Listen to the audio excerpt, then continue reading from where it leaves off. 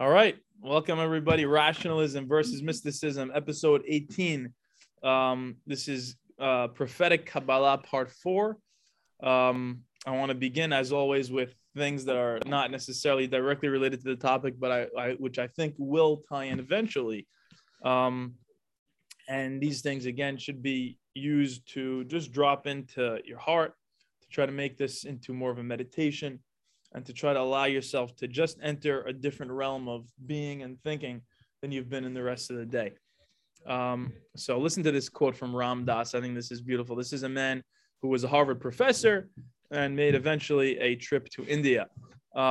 He said, "People say to me, is therapy useful? And my answer always is, if you have Buddha as your therapist, you have a good chance of being liberated. But if you have a therapist who thinks they're a therapist, watch out." What does that mean? I just love that he's able to say it so succinctly. You know, I think what he means is if you're the person that's giving you therapy intends on giving you therapy as them being the therapist and you being the patient, that's only going to reinforce your identity as a patient. It's going to reinforce your separateness from the universe. You're going to very often feel even more separate from that which is larger than yourself. If you take on this label of, you know, I'm a patient, I'm a client, or whatever it is. Alan Watts has a beautiful quote. He says, one who goes to seek a psychiatrist should have his head examined, right? Meaning that's a double-edged sword to it. On the one hand, you could say, okay, he ought to have his head examined because that's what he's there for. He's asking for it. The other thing is the very fact that you think you need help from a psychiatrist is the problem itself.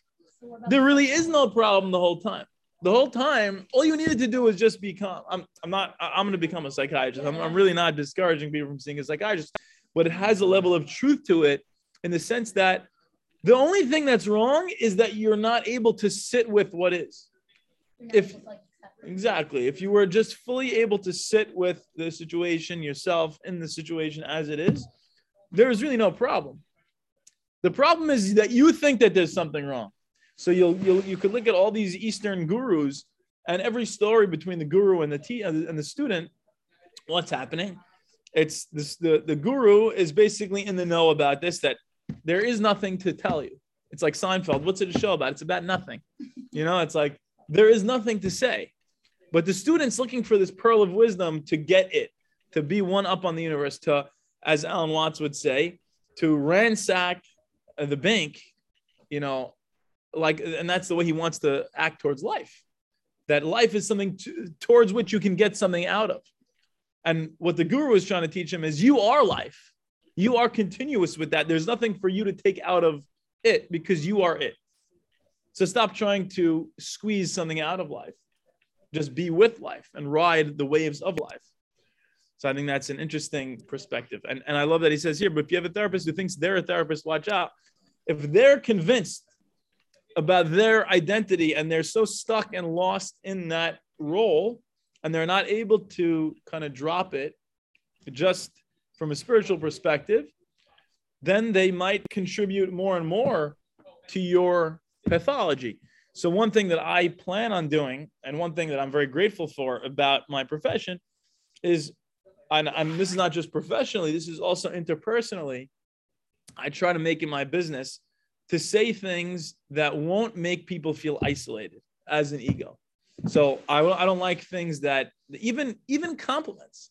If I think the compliment is going to make a person, you know, more identified and more solidified with their ego in a way that I think might be unhealthy for them, I'll try not to do it that way. But I don't think there's wrong. I think there's a good way to say a compliment where you don't kind of place the person's value on this action. Yeah, you could compliment their action rather than saying you're so good because you're this way, because then that implies if you weren't that way, you wouldn't be so good. Exactly. So I think the role of a therapist is to help the person feel larger than themselves and say those things which open the person up. And that's what a guru basically is. A guru is a person who's able to kind of play the game and do the dance with the student in such a way that the student kind of realizes, loses his ego and realizes there is nothing to learn. Things are perfect as they are right now from one perspective. Okay, now here's a beautiful poem from Jalal al-Din Rumi. What does he say? I died as stone and became a plant. I died as plant and rose to animal. I died as animal and I was man. So already from the beginning here, he's going through this meditative experience. Rumi was a Persian mystic. And sometimes when we meditate very intensely, what could happen is we have these images that float through our minds and we almost identify as being that. So when we're really in the thick of that meditation, and this has happened to me before, you can have this image of like a flower, and then the flower, you watch as that flower decays, and then you're the rock, and then you watch as the rock kind of just disintegrates and crumbles. And then you're this animal, and then you watch as that animal disintegrates and decomposes. And there is a way of putting that front, we could have a semantic argument if you want, but some people will call that reincarnation. And some people will say those are your past lives. And some people will say, no, those are just images flipping through your mind. Whatever you want to call it, it's an experience that people have. So this is what Rumi is saying. I died as stone, became a plant. I died as plant and rose to animal. I died as animal and I was man. So he's in this throes of the meditation, experiencing himself flipping through different forms of himself, in these different bodies in a way. Why should I fear? When was I less by dying? Yet once more shall I die as man, to soar with angels blessed. But even from angelhood I must pass on, for all is change except the face of God. All right, so now he's saying, okay, you know what? Sometimes when this happens, when you realize how temporary everything is, and you realize how scary it might be to start dying away from things and start decomposing as whatever animal or plant or whatever you were, although that's scary, there comes a point where you're able to just say, no, there's no fear here. There's nothing to be afraid of. Just because I'm dying doesn't mean I'm any less of an essence or a person. If you look at like the order you put in from like rock, plant, to animal, yeah, to man, and to like the orders. Yes, each time you're growing in a sense. 100%. And that's what they mean by reincarnation as a better thing and a better thing and a better thing. I think the place that people get that from is experiences through meditation. But yeah, it's definitely an evolutionary process of becoming more and more advanced. So he's saying really there's nothing to fear, because once you experience death in a certain form and then are reborn, at least in the experience of the meditation, you realize death should not be feared, because death always leads to life. And wow, Baruch Haba. Because death always leads to life. Wow, Baruch Haba, if you'd like to join us. This is spirituality. Oh, unbelievable. This is rationalism versus mysticism. We're going to be doing some Kabbalistic quotes in a minute, but right now I'm quoting the Persian mystic named Rumi. Oh, I love Jalal al-Din Rumi. So I'll read it from the beginning again. I died as stone and became a plant. I died as plant and rose to animal. I died as animal and I was man. Why should I fear? When was I less by dying? Yet once more shall I die as man, to soar with angels blessed. But even from angelhood, wow, Baruch Haba. But even from angelhood, even from angelhood, I must pass on, for all is change except the face of God. So what we were saying that in a meditation, a person might have these images that flip through his mind, he or she, and experience himself as rock and then plant and then animal or whatever the order is. And you kind of, in the beginning, you might be afraid of this temporality of everything. You might want to cling to life and be afraid of death. But what happens is sometimes you're able to say, oh, it just happens again. The life part is always succeeding the death part. So there is no fear of death anymore. And this is the biggest thing that people conquer when they go through their spiritual lives. In my humble opinion, what I've seen or what I've read of what I've heard of people on this journey is the biggest fear that we have. You can name any fear in the world that you have. At the root of it, really, is the fear of death. Fear of death is at the root of all fears that humans have. truly and really. And if you dig, you'll realize that. And then once you conquer that fear through meditation or whatever means, you confront the temporality of everything, the temporariness. You no longer feel the need to cling to life. You're able to just be at peace with the process of life and the process of the death, because it always leads to life. Yeah, please. Amazing. Yeah, I love it. We have spoken about these things already.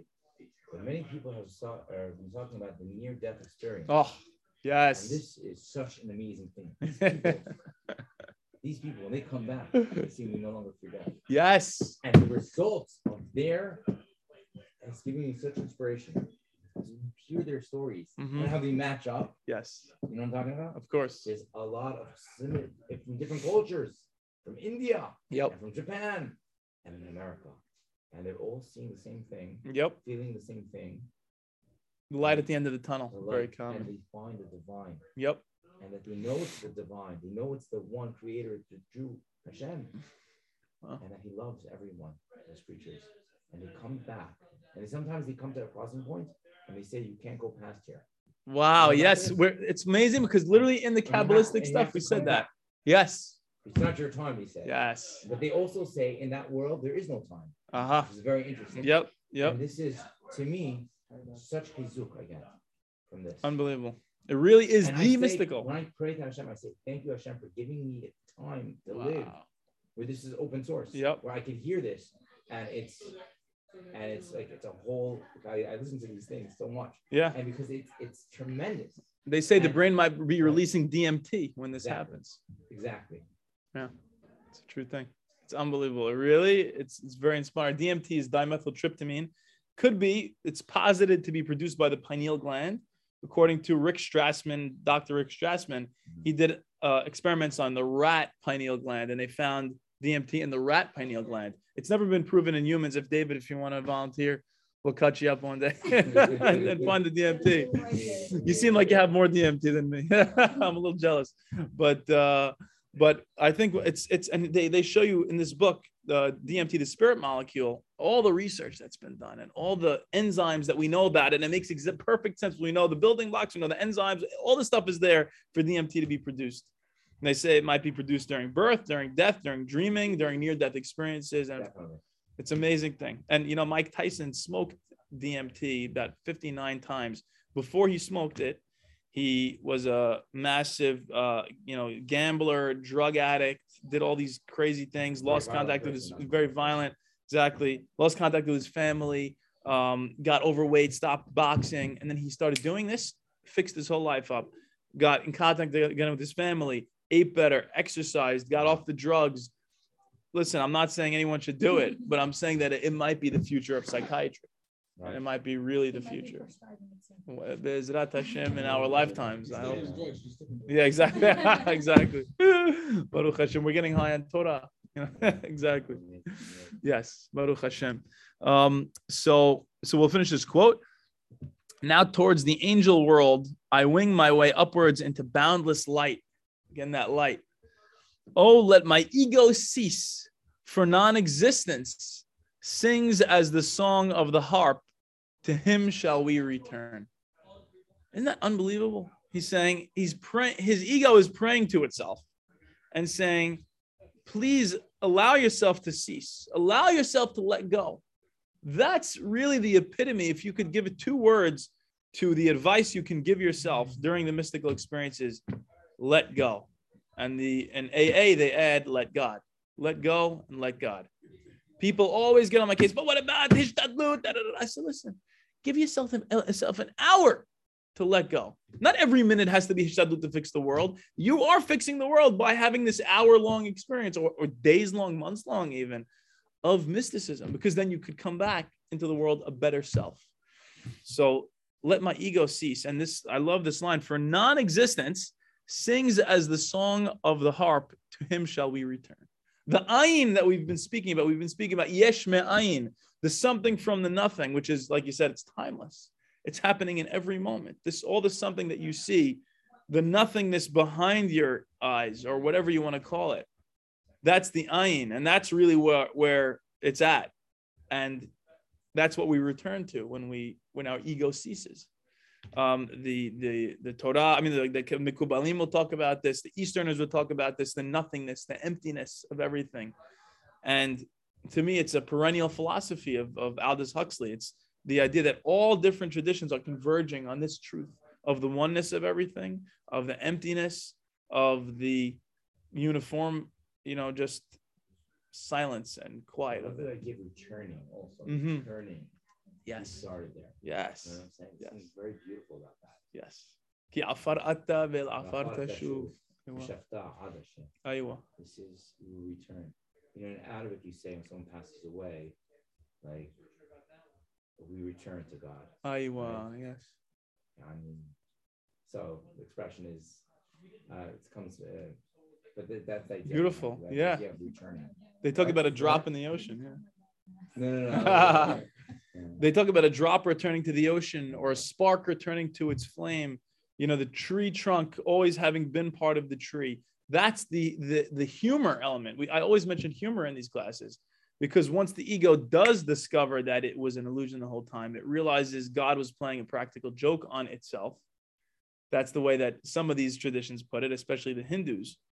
And there's nothing left to do but to laugh because it was the funniest thing in the world that we got lost in ourselves. And then it's the hiding and then the seeking, the getting lost and then the being found. The being found apparently is one of the funniest experiences because it's like, I really played a trick on myself this time, didn't I? Right? Okay. Next one is from Plato's Crito. Here it is. When Crito asked, "In what way shall we bury you, Socrates?" Socrates answered, "In any way you like. But first you must capture me. Be a good cheer, my dear Crito, and say that you are burying my body only, and do with that whatever is usual and what you think best." Right? So we see from all traditions, he's saying, you can bury me if you want, but if you want to bury me, you got to catch me. But really, don't bury the real me, please. Because the real me cannot be buried.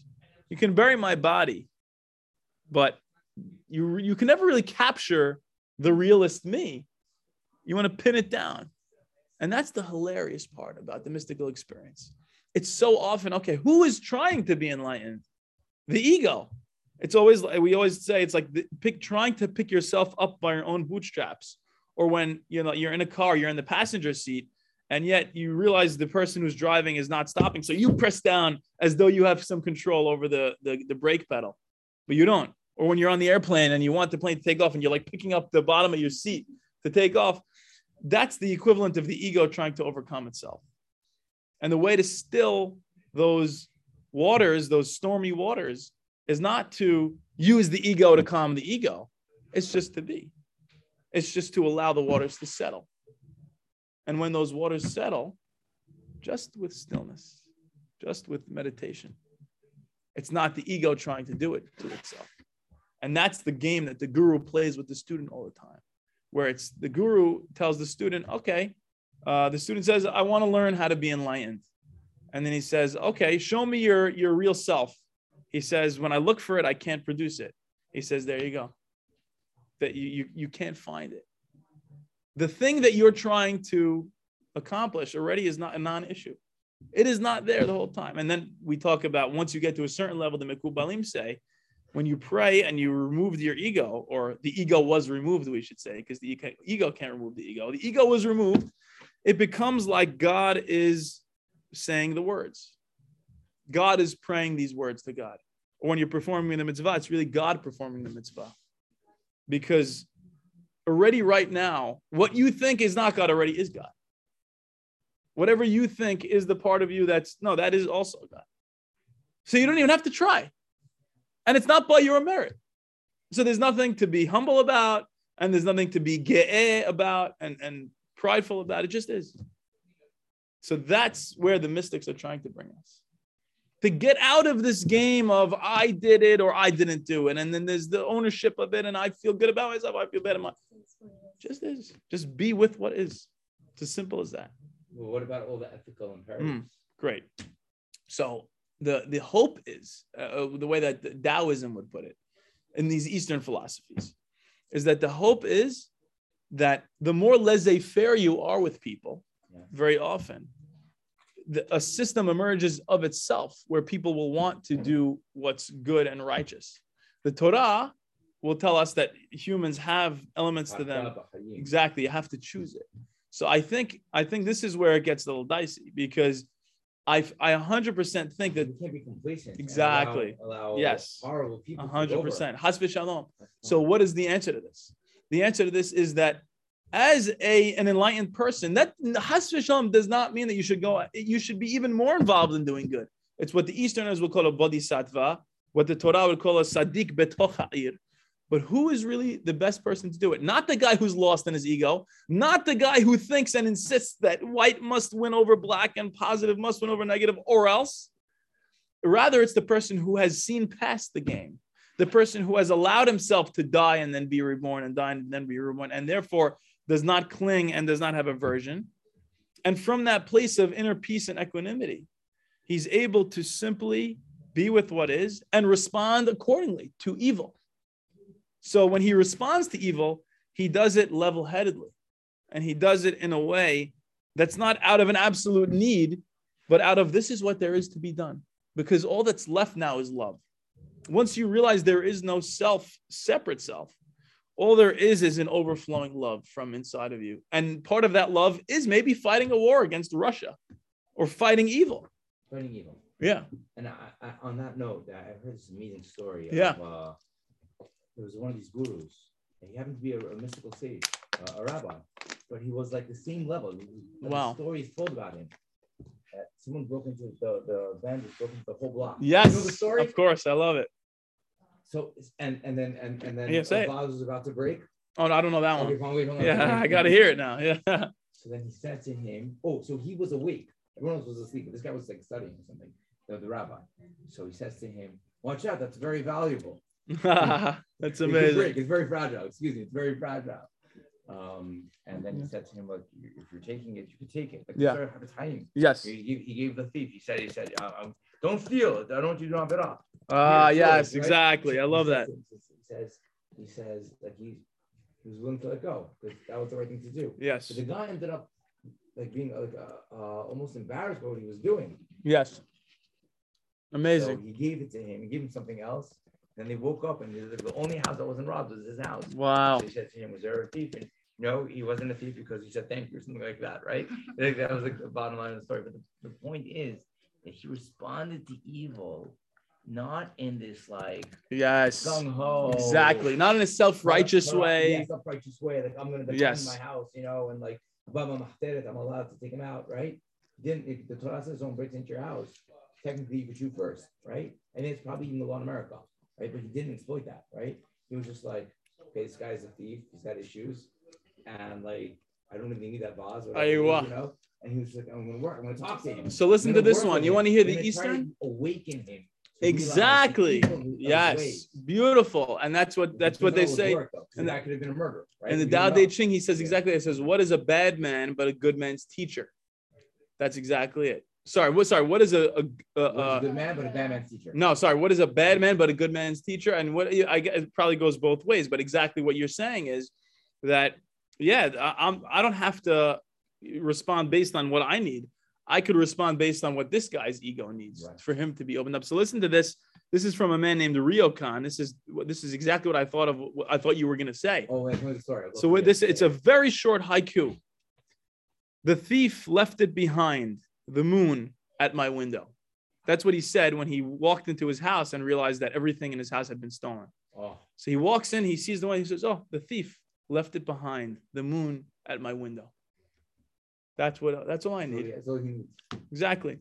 So it's such a different way of living, and it's almost impossible to get this really across to people living in the hustle and bustle of the 21st century Western society. Even if every scooter is stolen. Exactly. It's a terrible feeling. Yeah. My bike was stolen a couple weeks ago. Yeah. Completely ruined. Yeah. Like, it's crazy. No, just once. Yeah, a couple weeks ago. And like, the moon's still there. Everyone's okay. Exactly. Everyone's okay. And like, the guy stole it. Yeah. And there's a place you can get to. I think even in this Western world, where you get lost maybe a little bit during your day. You set more and more of an intention to punctuate your day with mindfulness and punctuate your day with the Nirvana literally means the breath out. That's what they say. It's just that inner peace of knowing that you are kind of like an arm of God in whatever you're doing. And you don't even have a choice in the matter. No matter what you do, you're an arm of God. No, but then we still have moral Yes, so absolutely. We can't say that a Shaim are an arm of God. Do you know what I'm saying? I hear what you're saying, but what does Yeshaya say? So it's at this point we reach the point of the ineffability of it, because you would never want to say God does evil. No, but he allows for it. So we reach a place now where we want to say, okay, God is the yin and the yang. God is the tov and the ra, the sheket and the. You can't say sheket. It doesn't make any sense anymore. You can't say ra either. He allows for it to exist. He allows for it to exist. And that makes the free will that we take that as a tenet that makes it all more precious. Yeah, 100%. And I think when you get to the mystical, everything becomes paradoxical. So you reach the point of the question. You say, okay, now I know I'm at the mystical truth. So I can't go there. I'm sorry. Yeah. Because I can't embrace the Ra. No, we should never say, oh, it's all the same. No, I don't think we should embrace the Ra, but I think we should acknowledge that it's part of existence. Oh, it is.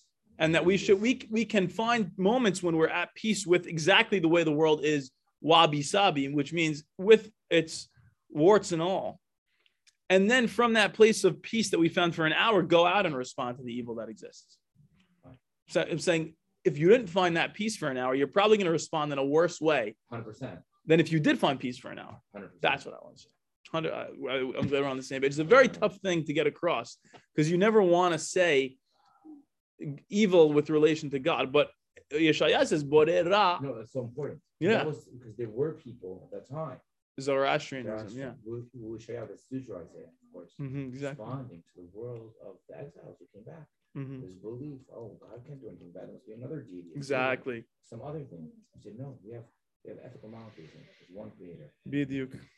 Unbelievable. Unless we go into that whole devil worshiping thing. And yes. Exactly. Terrible things came out of that. And this is the absolute unity of things. 100%.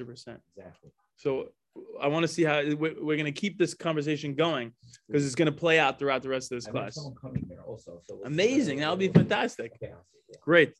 This one is from a man named Lama Govinda.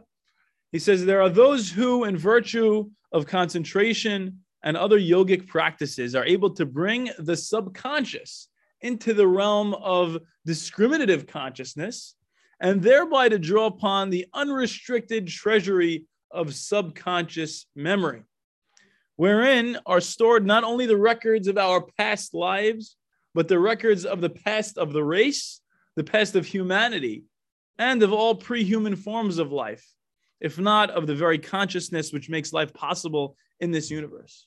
Right? So it's saying so far that this is the experience that people are having when they're in the throes of this deep, deep meditation, or even a near-death experience, where they tap into the collective unconscious, which is this treasure trove of feeling like you know what it's like to be everything, to have experienced other experiences in different forms. One of the things that the people of the NDE say in their testaments, cross-cultural, is that they have a life review.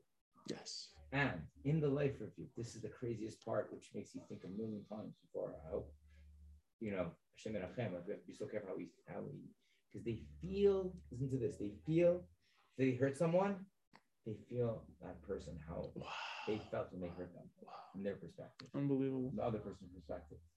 So it's like really nida connected with nida. 100%. He always said, there's no judgment. I felt always loved. When I re-saw my life, I experienced it from the perspective of the other people. When I was being harsh to someone, I felt the sorrow of that person. Wow. But the most incredible thing is that when you're very good to someone and you do something active, you feel it. They feel the goodness and the love. You feel the light. You feel the light. And so the ability to have that collective consciousness allows us to understand the ripple effect of our actions. Yes. How it hurt, because we don't notice. No, we're so focused on our ego. Exactly. Only this, for me. But wait, the guy who gave you the parking spot, you don't even. Exactly. He even, you know what I mean? Yeah. And like he really that hesed. Wow. It should have taken you like so much longer. You know what I mean? Yes. There's that Christmas movie, right? Where the guy is the angel that needs to earn his wings, and he sees what the world would have been. I think It's a Wonderful World or It's a Wonderful Life, one of those movies. It's like a very old movie, black and white. And he, in the end, he wants to die at a certain point, and God shows him what the world would look like without him in it. And I fell asleep in the middle, so I gotta watch it again. But apparently it's the great ending, so we'll stay tuned for that. Maybe we'll watch it together one day. Okay. Now how does he finish this off? Here, look at this. He says, the best of humanity of all pre-human forms of life, if not the very consciousness which makes life possible in this universe. You're connecting with consciousness itself. But if through some trick of nature, the gates of an individual subconscious were suddenly to spring open, those somehow you snuck through, the unprepared mind would be overwhelmed and crushed. That's if you're not ready for it. If whatever ego is going through this is not really ready for it, they might like Ben Zoma, exactly, which we've discussed in previous classes. Amazing. They might crash land, right? Therefore, the gates of the subconscious are guarded by all initiates and hidden behind the veil of mysteries and symbols. That's right. Why it's always, you could only read Ma'aseh Merkava, you could only learn it if you Hacham Mevin B'da'ato. Exactly. And it's always guarded. These are guarded secrets. So God knows I can't reveal anything because I don't know enough. So that's why we're permitting me to speak for the rest of the time here. Okay, so now we're officially going to start talking about Abulafia and Kabbalah again. And say again? Rabbi Abraham Abulafia. Exactly. So first I want to leave off because we left off last time. We were rushing at the end of last class, so we'll just continue from there. There was a book called Shushan HaSodot by Moshe of Kiev. And he has a description of Abulafian prophecy. And he said, great is the power of the prophets who make the form resemble the former. That the prophets are able to help you realize that all of this form is really the former with capital F is really God. Somehow the prophets are able to help you to make you realize that. Rabbi Natan said the complete secret of prophecy to a prophet, suddenly he sees the form of his self standing before him and he forgets his own self and ignores it. And that form speaks with him and tells him the future. So the image that a person might have is of their future self or their most self-actualized self meeting them and saying, David, Albert, whoever it is, saying, this is a piece of wisdom that you need to know. This is something that you need to have in your mind. Rabbi Abraham ibn Ezra said, the one who hears at the time of prophecy is a human being, and the one who speaks is a human being, right? So it comes in the form of a human very often. Now, listen to these two quotes from the book from Moshe of Kiev. One day I was sitting and writing down a Kabbalistic secret when suddenly I saw the form of myself standing before me, and my own self disappeared from me, and I was forced and compelled to cease writing. So there's a certain thing of like trying to break through and not quite getting it, not quite being able to either reveal the secret that he was writing down or capture that thing. We know the Midrash about Yaakov Avinu, he wanted to tell, like it says in the Torah, Et asher yikra etchem b'acharit hayamim, right? And then exactly, he wasn't able to say it. And he ends up saying, Lishu'atecha kaviti Adonai. He sees a little glimpse of what the Hachamim say is Shimshon, but it's something that happens with the mystical or the near death, or is that we feel like we want to put it into words, or it's something it's stolen from us. They say people who have been enlightened say they feel like they've awoken from a dream, and it's almost like they can't even remember what they wanted to say to help you understand what it was like. And it's like this thing's always elusive, always one step away. And final quote from Moshe of Kiev. Likewise, while we were, somebody coming, Beruchim Abbaim. Wow. Baruch haba. Beruchim Abbaim. Nice to meet you. Baruch Hashem. Tfaddal. Yeah. Join us. Yeah. No. Oh, yeah. Anybody? Yeah, exactly. 100%. Mishe Madhil Omrim Lo Gemor, as they said. So he says here, likewise, while we were composing this book and adding the vowel points to the tetragrammaton, to Yod Ke Vav Ke, Strange objects appeared before our eyes like the image of red fire at sunset until we were confused and stopped. And this happened to us several times while we were writing. So there's something that you feel as you're approaching this divine realm, something begins to happen that's a little bit maybe unsettling and a little bit scary and overwhelming. And you feel compelled to stop because you feel maybe like Nadav and Abihu might have felt when they were bringing the Esh Zara. We're entering a realm where unless we're so devoid of ego, we're really not welcome or not going to be able to enter there. And I think it's almost like the warning signs here. So now let's delve really into the Kabbalah of Rabbi Abraham Abulafia. You're right. You're just in time. It's perfect timing. So he says that the prophetic state entails the mystic confronting his own self, like we mentioned, in his most highly self-actualized form. So like they say, you know, the famous rabbinic story, when you get up to Shamayim, they're going to take you into a room and you're going to see walls lined with books and books and books and books. You say, Hashem, what is this? He says, these are all the books you could have written if you self-actualized. This is the person you could have been if you would have reached your fullest potential. So people talk about meeting that self, meeting that most self-actualized self. And then the paradox is, but at the same time, you're perfect exactly the way you are. And it's both and it's neither at the same time. Baruch haba, right? And this is this self-actualized self is where all potentialities have been fulfilled. It's that perfect. And the goal of the mystic is to transform himself into that person, to go from being pre-prophetic to prophetic. And Rabbi Abraham Abulafia has all these different techniques talking about how to achieve this level of the prophetic. He felt that Jewish philosophers very often were rationally explaining away Judaism. They were explaining Judaism out of existence. And therefore, he criticized the contemporary rabbinate of his time for being way too concerned with just fame, fortune, power. Sound familiar? And, to our days, maybe, Has v'shalom. But he says... exactly. He wrote a commentary on the God. Yes, he was a huge fan of Harambam. We were talking about that last time. And he had a mystic. Yeah. Homo mysticus. And he was, what's amazing is that he was very controversial as well. Of course. Now he celebrated because the Haidah gave him the Hechsher. But beforehand, there was a long time where he was considered, even in certain circles. Wow. Taboo. Oh my God. Yeah, it makes sense. I mean, it's amazing how his mysticism was not the Ari. It was not Lurianic. Exactly. This is pre-Lurianic mysticism.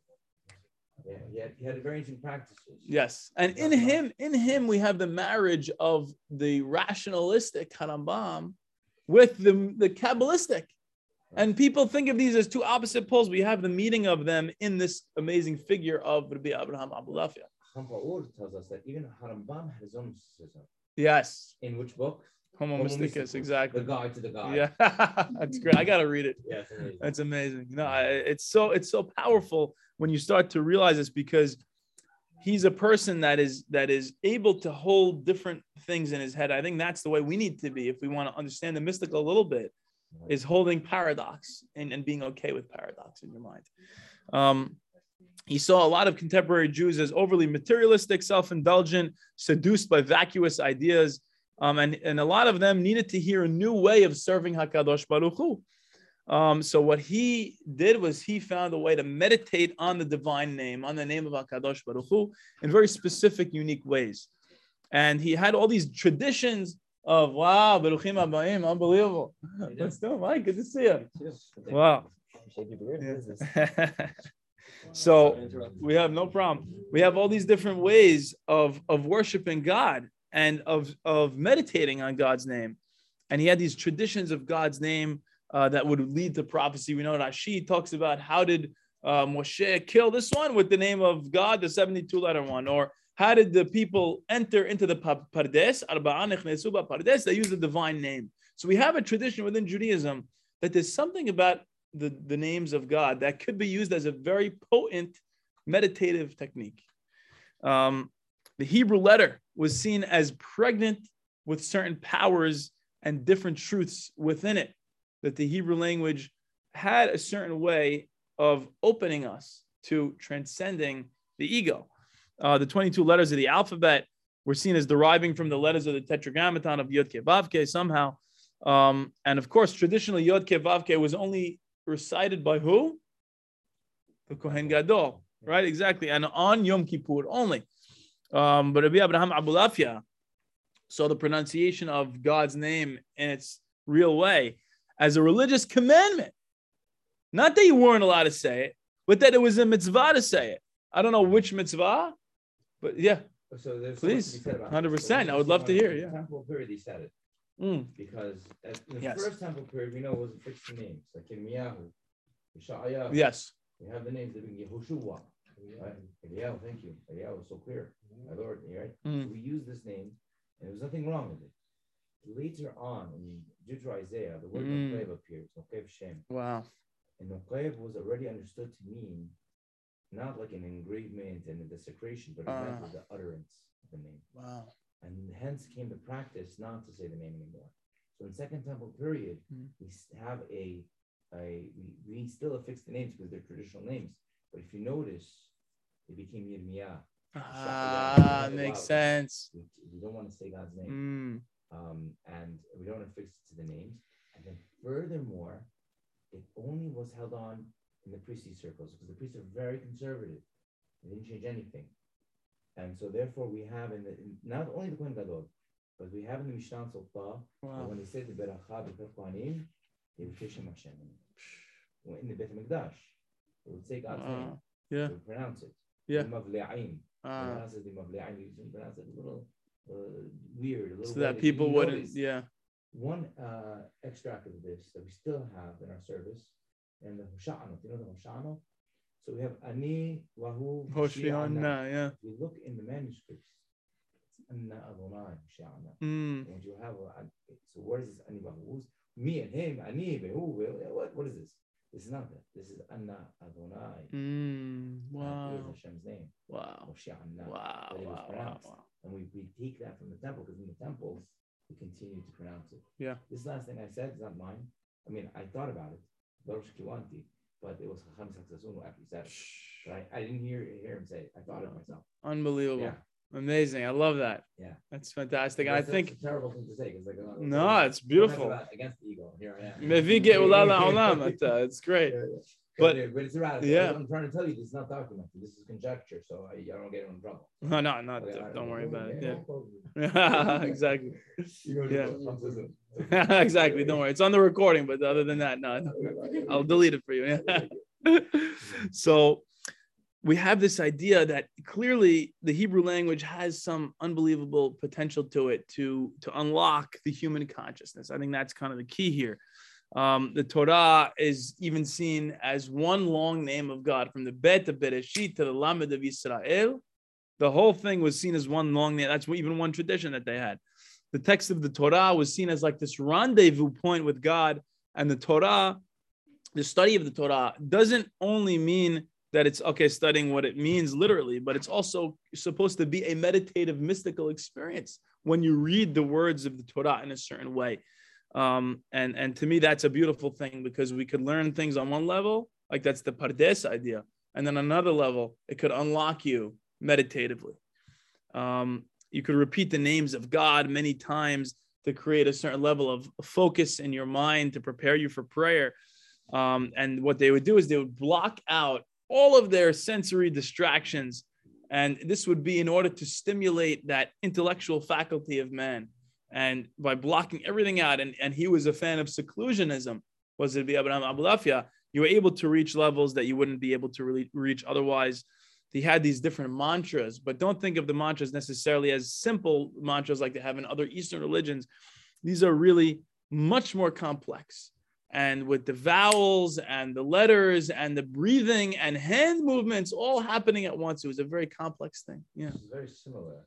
The dhikr. Are you familiar with the Sufi dhikr and the Tasawwuf? I think I've heard of it. This is incredible. Yeah, I would love to hear it. By the way, Rabbi Labaton of blessed memory wrote his dissertation on Rabbi Avraham Ben Harambam. Yeah. Who himself was a very, well, the whole AB got me his manuscript. Yeah, AB made me. He wants to say he's not, but he really is one of the scholars. Yeah. And he did dhikr, and he did all these things, and he brought back a lot of Islamic things. Wow. And he even wanted to throw him out of the community. get to that point. And the letters of surface.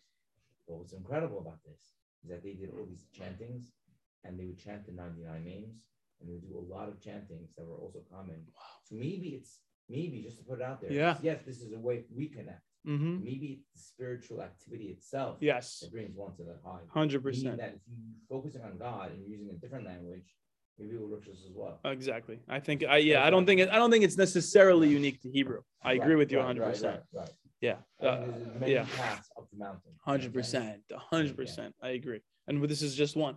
Right. For sure. And it works for a lot of people. Exactly. They didn't have all these experiences, but clearly they were borrowing from other, whether consciously or not. Yes. But there were other mystical movements that were doing these type of things. For sure. And so I think that also motivated. And it was, you could watch them. Wow. How they do this in the chanting. It's amazing. Maqam, and the dancing, the Sufi mystics dancing. Yeah. It's amazing. So it's so interesting. I mean, it really, the fact that mysticism is very much everything is converging on each other.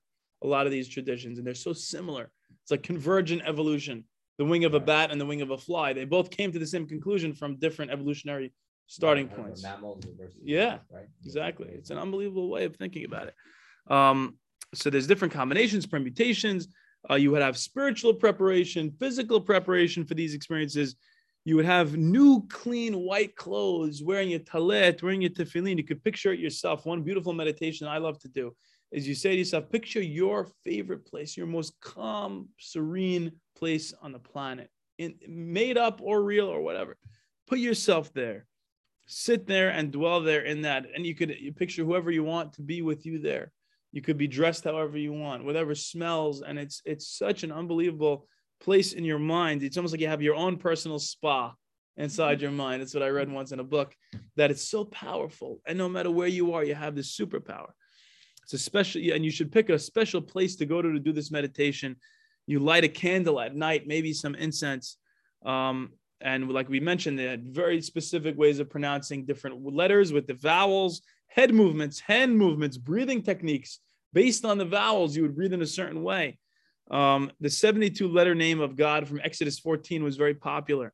And we know the Vulcan greeting from Star Trek actually comes from the Birkat Kohanim thing. And I think this is one of the signs that they would do during the meditation. I wish I knew more to tell you about that. But what we do know is that melody, pitch, intonations, like music of pleasant melodies, and depending on the vowels, they would have different melodic tunes. Yeah. Just one thing about Hovet Hashem. Yeah. Where's that from? That's amazing. Oh, yeah. Sorry, from the Shna. Yes. There's one who pronounces God's name. Yeah. Problematic. Yeah. Abba Shaul went so far as to say, so here we have him. Very serious. Rabbi. Ben Abraham, Ben Shemuel, Abu La'af. Exactly. He's doing this. But he's not the first one. Because in the time of the destruction of the temple, afterwards, people continued the practice of saying that. Really? Wow. One of the people who was one of the martyrs, the one who died with the Sefer Torah wrapped around him. Yeah. His name is Rabbi Hananiah. Ben Teradion, right? Yes, Teradion. How do you say it? I thought it was Teradion, but it's probably different ones. Yeah. So he said, this, and he used to teach Torah during the period of persecution. When we were any hidden, even a gathering like the one we're in now, would have been capital punishment. Because discussing, they thought we were plotting against the Romans. So he was sentenced to death. Wow. And the famous story where they burned him with the Torah. Yeah. And he says, and the executioner asked him, "What do you see?" He says, "The Torah is burning, but the letters are flying off." Right. So he had this mystical experience. Yeah. And but this is one of the things that he said. And the Talmud there goes out of its way to say, and why was his wife also captured and also enslaved? Because they should have stopped him. Wow. And he didn't. They stopped him from pronouncing God's name. Or it's not clear. Maybe you could read that they should have stopped him from endangering himself, right? Yeah. Because it was suicidal almost at this point. His friends told him, "You have your name. They're gonna. It's only a matter of time till the KGB gets to it." Wow. Yeah. So it's so powerful. So there's something very powerful about the name of God in a way, you know. And like Christian scriptures all over. Yeah. Right.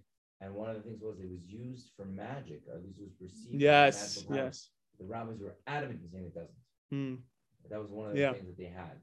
Because the same Mishnah says, Allah Asim Alecha, exactly. Associating one with God, describing partners to God. Lo Hashalam Makkah, yeah. And this was how they saw, I think, of Aisha. I think it's Wow. Israel, Yep.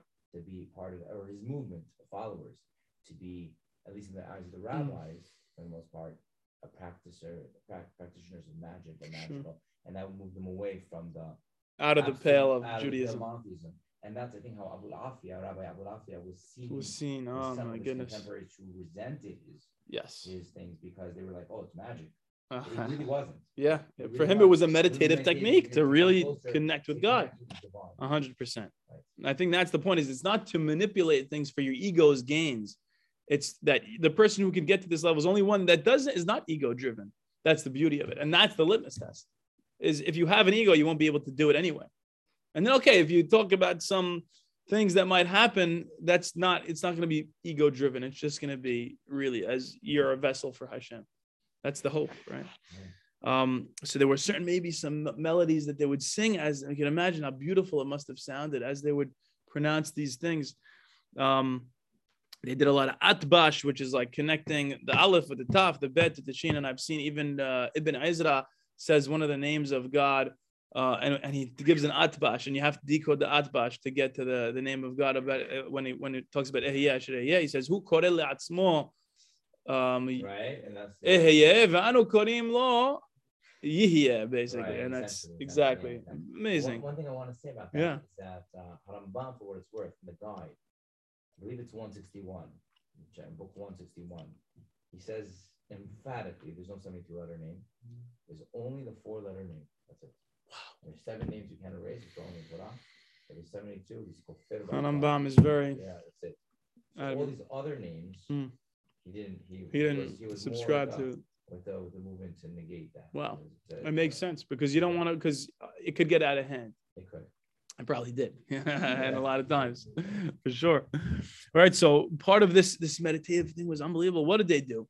It was 3 steps to it, and they would start off writing this stuff, and now the writing was itself a meditation, and then they would start to recite it, and then they would start to contemplate. So it would move from being written to speaking to meditating. It's like almost Harambam's levels of you start with the korbanot, you're moving towards tefillah, and then meditation is the highest level. It's that kind of feel to it.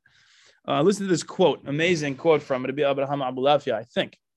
Your entire body will begin to tremble, and your limbs will be seized with shuddering.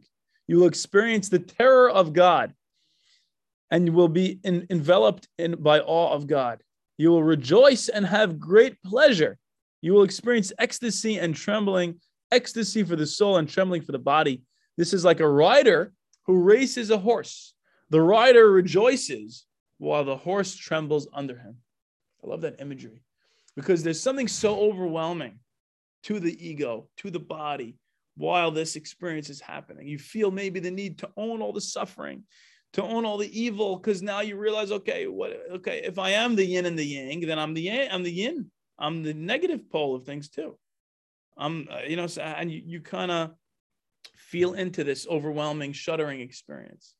But as the body is trembling, he's saying, you kind of take a step back and you realize I'm really the rider on top. I'm really the soul. I'm really whatever this ineffable part of me, that's the real me, that awareness, that consciousness.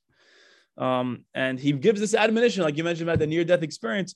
Do not choose death over life as a result of this bliss. You might say, I just want to merge back with you, God. I don't want to take up this home anymore in this physical body. He says, instead, cultivate the meditative skills and hone them until you become an expert, quote, in choosing life.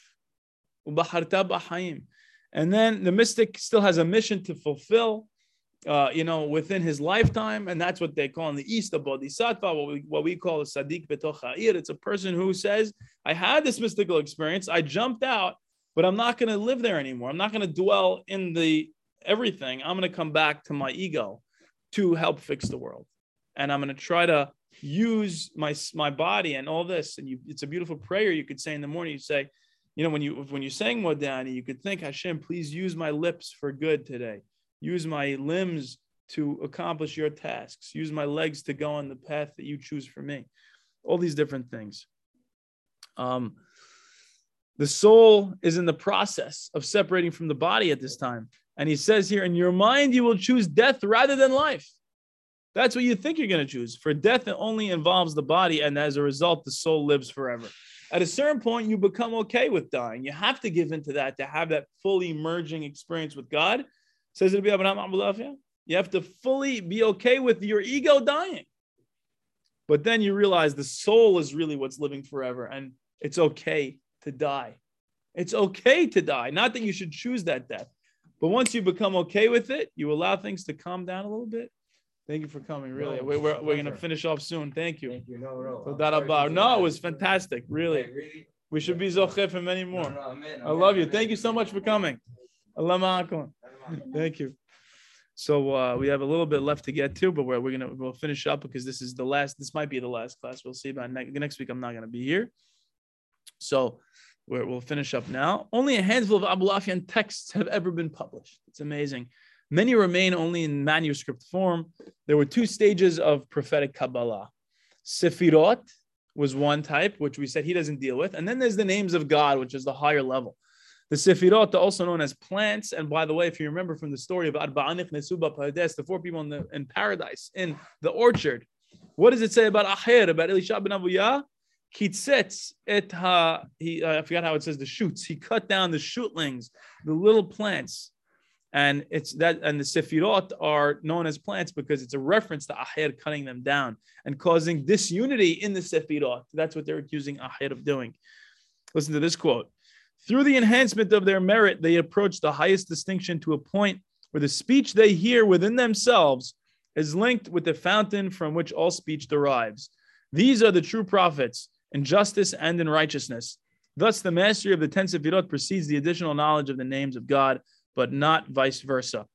The higher level is the names of God. And then the highest level you're really getting to is where even your thoughts themselves, even the inner voice within yourself, you realize that's God too. And there's nothing left but God. And everything that is deriving from the fountain of God. It's one thing for me to say that right now. I'm not in the midst of a mystical experience right now. Maybe on one level I am, like we all are. But when you're in the mystical experience, you really feel that way. That there is nothing outside of God, and you are all of that. Even your thoughts, even your feelings, even the next words coming out of your mouth, even the movement of your lips, it's all God. He says this now, listen to this quote. Make yourself ready to meet your God, O Israel. Get ready to turn your heart to God alone, cleanse your body, and choose a special place where none will hear you, and remain in isolation with yourself. Sit in one place in a room or in the attic, but do not disclose your secret to anybody. If you can do this in the daytime in your own home, do even if only a little bit. But it is best to do it at night. Be careful to withdraw your thoughts from all the vanities of the world when you are preparing yourself to speak to your Creator and you want Him to reveal to you His mighty deeds. All right, so there's really so much beautiful preparation that we were mentioning, and find a way to be in a place physically and mentally, like they say, set and setting, where you can speak with God. And He can reveal to you His deeds, which is an amazing thing. Because the humility and the gedulah and the greatness come forth in the same paradoxical breath. And when you're looking at existence, you see God's amazing grandeur in every blade of grass. And you also see His tremendous humility in the fact that He's hiding it all the time. Every grain of sand carries God in it, and yet it's hidden. And that's real humility. He says, combine the letters until your heart feels warm. Understand many new subjects you haven't known through traditional reason. Get ready to envision God and His supreme angels.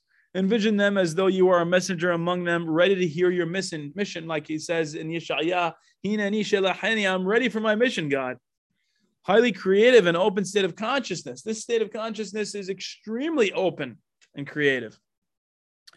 You will have dropped the writing utensil due to the intensity. Remember, we said he was started off writing. You're definitely going to have dropped it by now because it's so intense. He says, temporarily allow yourself to choose death over life. Allow yourself to die. Let go. The scariest thing, like we said, the biggest fear we all have, allow yourself to do it because you'll discover with that death that it will only lead towards life. And that's all there ever really is after death. And this death is for the body alone. Serve God with the life of body and soul. Cover your face and be afraid to gaze at God, like Moshe Rabbeinu, right? Moshe ki yareh mehabit el Elohim. He covered his face. Then return to your bodily needs. Leave that place, eat and drink a little, inhale fragrant odors, restore your spirit, and be happy with your lot. All right. So once you're done with the meditation, go back and nourish your body physically with food and drink, and even with Besamim. God has bestowed his knowledge and love upon you. Rejoice in that fact that you've had this experience, but then return to life a little bit and become adept at choosing this kind of life, this type of life, which is so unique, which is a mystical spiritual life, because we said this world is the escape. That world is the truer world. Repeat it several times. Become successful in it. Strengthen yourself, then choose another path even higher than this. So drive yourself to keep meditating and keep having these unbelievable experiences. Last few points and we're finished. The seventh and highest path, he says, in attaining it, one comprehends the message that descends from the active intellect to the power of speech. Somehow there's an ability to have this intellectual thing come down, maybe in the form of words. Cannot be given the details of this without the knowledge of the 42 and 72 letter names of God. That's what he says. So he says, I want to give it all off to you. I want to give it to you, but it's almost like I can't really tell you because you don't know the names of God. And he says this thing called Tseruf. Tseruf is letter combination compared to many musical instruments, in harmony, that activate the heart and the spleen, which is the center of the emotion, really, according to them. But they had the way of combining different letters was compared to a beautiful symphony where you have the guitarist and then the bassist and then the guy on the drums and then the guy playing the piano. Each of them combines to make the symphony even more beautiful. And in the mystical experience, you can experience every blade of grass and every grain of sand contributing to that unbelievable symphony. And finally, these vibrations can cause the heart to rejoice and to know God and experience delight. And he quotes the following pasuk. This will end with this. Torat Adonai temima meshivat nafesh.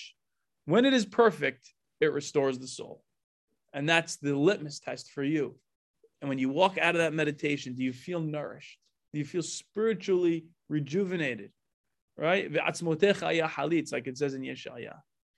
So this is what we're hoping for. We're hoping that as we meditate more and more, and as we sit more and more, and as we cultivate this practice, we'll be able to really connect more and more with God and allow God to use our bodies for the good, to use our lips to speak his words, to use our hands to do his actions.